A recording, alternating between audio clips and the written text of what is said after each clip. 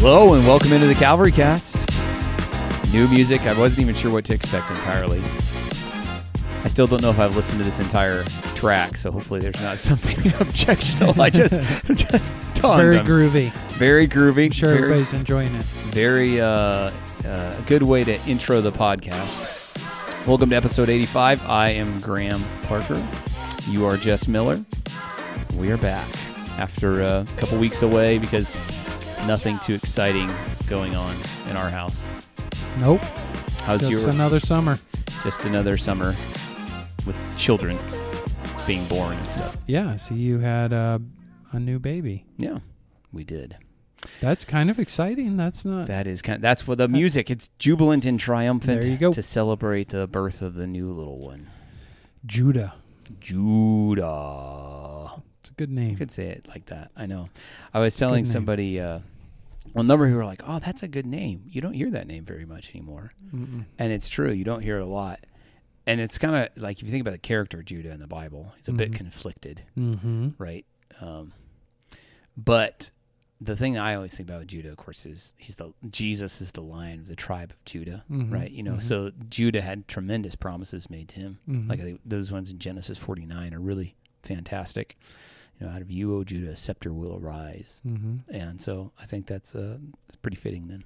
I think I like it. I liked it when I first heard it. I think it's a good choice. Good choice. Yeah. So that's all. Any other banter we need to banter about? No, not really. This is a short banter episode. Anyway, so what are we podcasting on today?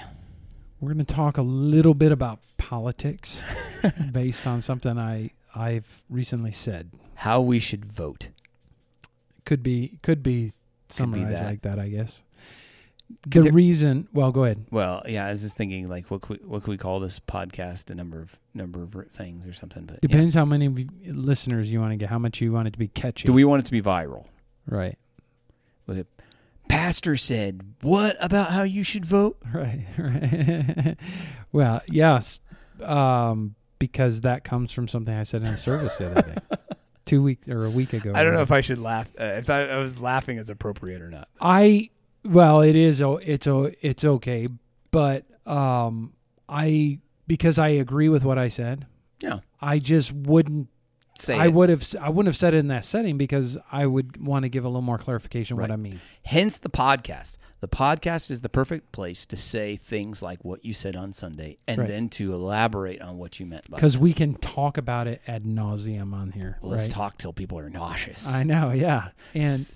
Yeah, this is a better format. So anyway, to let anybody in on this who wasn't a part of it, gone and clipped the audio and we could play it. Like, Jess, did you really say this? Yeah, that would have been good. I didn't do that though. So I'll just say about what close to what I said. You know, summarizing. So I got up for our scripture reading time, read scripture, and then I was going before I pray. Sometimes I'll say, I'm going to be praying for this in our pastoral prayer time today, and it could be different things. But this was a national issue, I think, that has reference to abortion and the overturning of Roe v. Wade, and then Elizabeth Warren coming out in, where is she? Maryland? Massachusetts. Massachusetts, okay. Saying that, essentially we've got to go to battle with these pregnancy centers who, in her view, are deceiving women and steering them away essentially from abortions, which is true, but it's because they're giving women the facts about abortions, which Elizabeth Warren would say those aren't facts. Right. Namely, you're murdering a human being and there are other options and there's plenty of them, and let us give you an ultrasound, let you see your baby. And they know that when they show them this ultrasound or let them hear the heartbeat, there's a good percentage of women who change their mind about abortions. Right. So those kinds of things. Right. And Elizabeth Warren didn't want that. So she has a bill in place, and I don't know much of the status of it or what it would affect or whatever. But essentially, pregnancy centers would be fined a certain amount of money whenever they violate whatever rules she would put forth, And we had just read Psalm 119 in the verse where he says, righteous indignation has seized me because of those who hate your law, right? And I was like, it makes me angry. When I saw that news article. I got angry about it, and I think it's a righteous anger. And so anyway, so I said, and this was not planned, but I said, I think there was a time in our nation's history when a pastor in good conscience could tell people you can vote for a Democrat and still be faithful to God and the Scriptures. And I said, but I think that time's gone. And the reason is because in the past there may have been, and I don't know of any, I've just read that this has happened or whatever, but like there have been Democrat candidates who are pro-life or who it used to be, they have video clips of Barack Obama for traditional marriage before he was 2008. Not, so at least they might not have really believed it, but they'll do whatever's politically expedient, that kind of thing. And that's not just Democrats who do that. Republicans do it too. Whatever's going to help them get into office. But, and so I said, I do not think you can be a Christian and be faithful, essentially, I'm paraphrasing here, and vote for a Democrat. Like you said something like a Christian of good conscience or something like that. And vote for a Democrat. Because when you're casting your vote for them, you're casting your vote for these political agendas that speak directly into scriptural moral issues like abortion and the LGBTQ plus community. Because what they are is no longer, they are no longer just, let's say, pro-choice in a sense. They're pro-abortion. The whole, and by that I mean they are helping as a political party further the agenda of the abortion platform. But for them, abortion has become a moral good. It's a sacrament to be observed, whereas the language of safe, legal, and rare, that it was kind of like we want this available, but we don't want it to be used, except in the most rare of occasions. That does not exist amongst the Democratic Party of today. Yeah, so I think you're actually casting your vote for something that God is very much opposed to, obviously. That's something that speaks right to the heart to, God being the life giver, life coming from Him, the 10 Commandments, thou shalt not kill or murder, which is what abortion is, those kinds of things. So I think if you're a Christian and you want to follow God's word and you vote for a political party that is clearly in opposition to it, and not just abortion, but also the LGBTQ plus agenda, which they are very much in favor of promoting and supporting that. And that's the party you would be choosing to vote for. I don't think that's right. I think it's sin to do that. And when Jesus says we're to be the salt of the earth, salt was the preservative, right? That you would put in meat and it would keep it from decaying. So the concept is you're sprinkled out throughout the world as Christians, and your testimony and your opportunities to change where you can, or make change, or be that nagging voice of righteousness in a culture that's declining. I don't think being a disciple of Christ, you understanding what Jesus wants from you, you should be voting for a party that is part of the moral decay of the society. And the Democrat Party is. Okay, so I think we've kind of, you stated what you said, but then afterwards, we got a question on that, and kind of thought through that. So agreeing with everything I said that Sunday morning, here's the two things I would say to that. I would have rather, I don't like to use the political parties, say anything about that in the service, because you have to clarify. So one of the problems that comes from it is this. By me saying, I don't think a Christian should vote for Democrat, some people may hear as, oh, you're part of the Republican pro-Trumper agenda. So I have to vote for Republican. Or be a part of a particular party. And that's not what I was saying, because I don't think a Christian in good conscience has to vote for Republican. There may be times you wouldn't. Right. For certain reasons. I've done that. Right. So I'm not saying that or even implying that, but I think that could be perceived. Yeah. I also think we're in a political climate where there are too many churches that are just pro-Trump, or they're inviting Lauren Boebert, to speak at their church. I sent her an email to see if she'd come preach at our church since she preached in Basalt. Yeah, it's like, no way. We're just not going down that road, and I don't want people to think we are. Right. Because I think what we do as Christians, pastors, preachers, we put forth the Word of God, we preach it on a weekly basis, and then people governed by the Word of God and their conscience go out and vote. Right. Right. They go out and do what they think is right in the eyes of God. And it has to be their own personal, I think it has to be their own personal decision. And they're voting by faith. Whatever is not of faith is of sin. And there's some liberty here in the country in which you live. Right. You can vote for one of the other candidates. You can write in a vote, whatever you need to do. But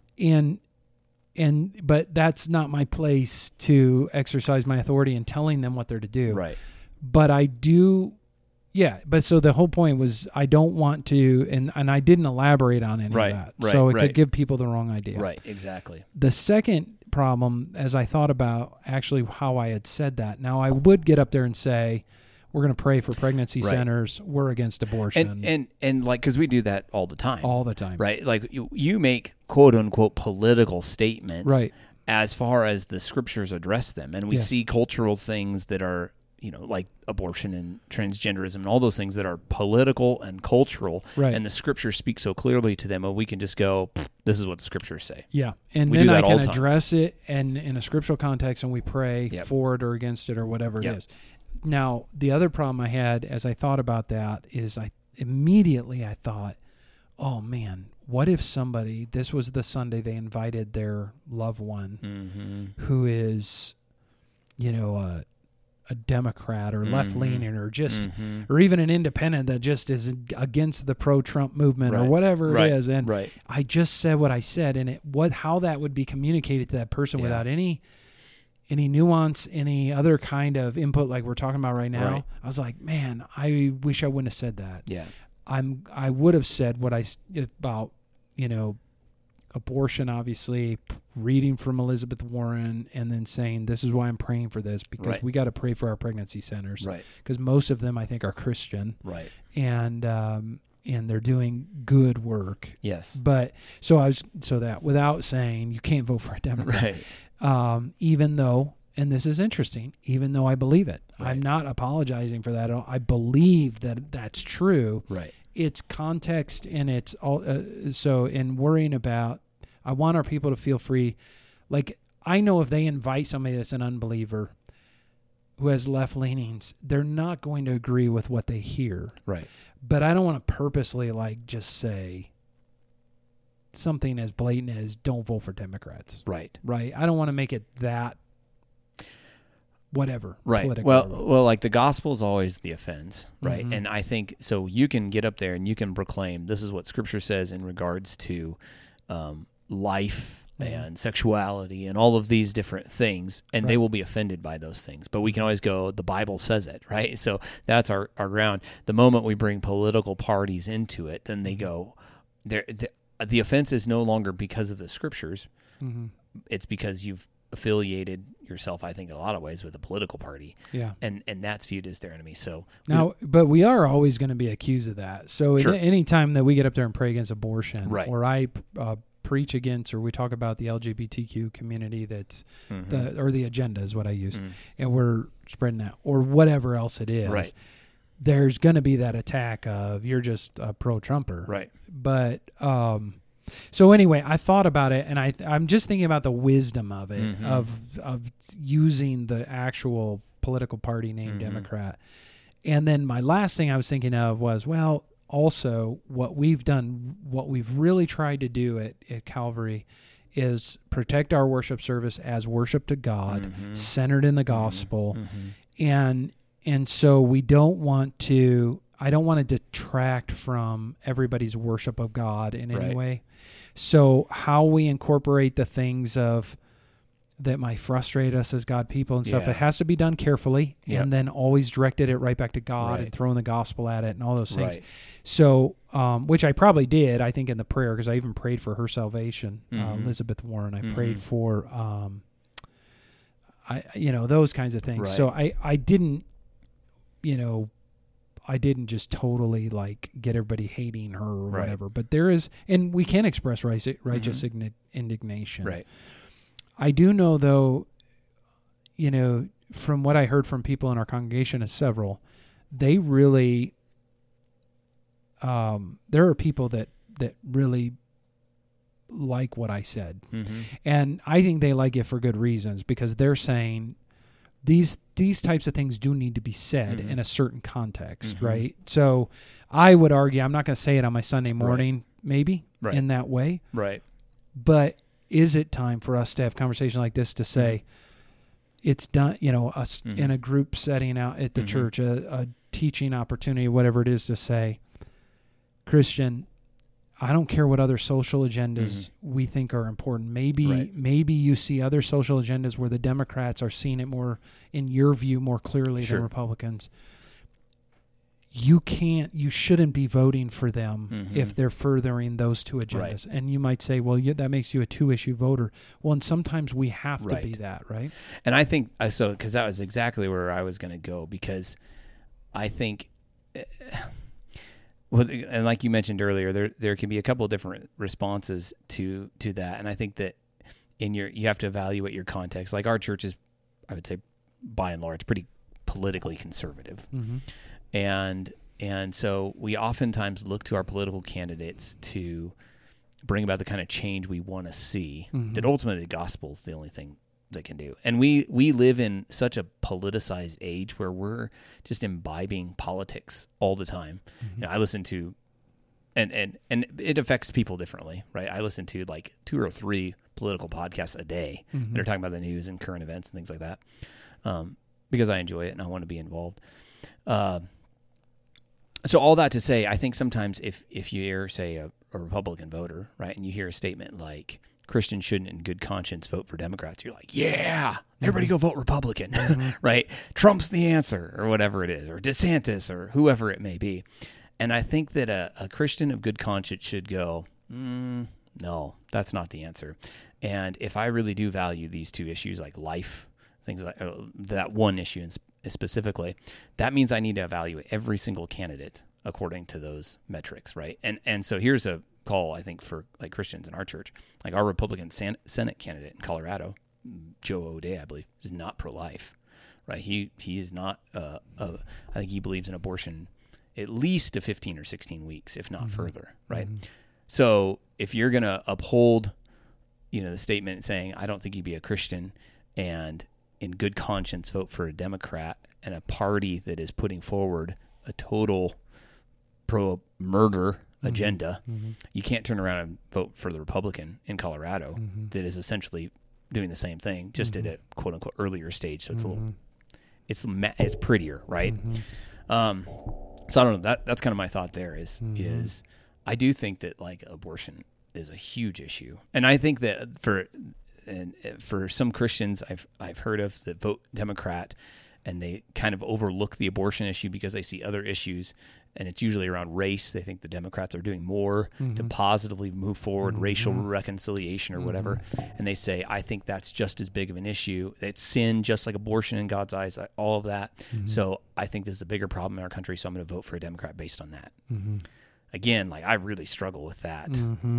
If you're saying that racism is bigger than murdering an infant, I don't know. Right. If you're seeing racism right now as a bigger issue than the mass murder of infants in the womb and the progression of that, then I think you're misguided. And I think that's where like the conversation needs to be had, though. Like this is the policy discussions and all of these different things. Go like, let's really talk about what's at stake here. And if you're going to say you're going to vote for this political candidate that's going to forward this agenda to end racism or whatever, is their agenda actually going to do that? You know? Right, So exactly. I think those are all the kinds of questions you have to ask and really evaluate. You know, I think the days of just voting down the party line, like, it probably should never never have existed, right? That we should be evaluating these people based on what they believe and policies, you know, and then to have a proper understanding of what our goals are politically, like as Christians, like what is the goal of government, and what, you know, those are questions we have to. I think so much of our politics is, let's get the other guy. Yeah. Right. Yeah. Like let's get a political candidate that will forward our agenda and do to them what they're doing to us. You know, I think that is Trump basically. Yeah. So I don't know. Those are some of my thoughts. Yeah. No. So I think those are our thoughts. We could have this. We could talk. This could go in a million different ways. Right. Yeah. But I just wanted to clarify that. So again, I don't disagree with what I said. I agree with what I said. Right. I agree with myself after I've talked to myself about this. Context is very important. And if you're going to go ahead and say it, then just make sure you just spend the time to go the rest of the route, which is something that I would say probably didn't need to be. You don't need to do that in Sunday morning service. Do that other times. Well, and maybe this is, I don't want to go off into the weeds here, but we've talked about like why we don't see. Oh, we haven't on the podcast, but why we don't sing patriotic songs in the church service, right? Why we don't, have a flag at the front of our church, right? Because it can often we can get this wrong view of like America and the church are the same thing, and again we live in such a politicized world already, and we often look to our politicians to advance the gospel, essentially, right? We don't need to cause our church services to cause people to think that way. So the same thing, even when we bring in political party alignment, it can do that as well. At the same time, though, we can, like we already talked about, we can bring up social issues, and this is what the Bible says, and that's very, helpful, practical, biblical response to those things. And then you go live, and you go be a politically involved, representing the gospel well. Don't be a jerk about it. Right. Like some politicians who shall say unnamed. Yeah. That proclaim to be Christians and they just seem to be total jerks in real life. Yeah. Don't be a jerk. Or jerks in their political personas. Right. So anyway, that's all. That's it. Well, we hope this podcast. Oh, actually, you know what? I'm going to say one other thing.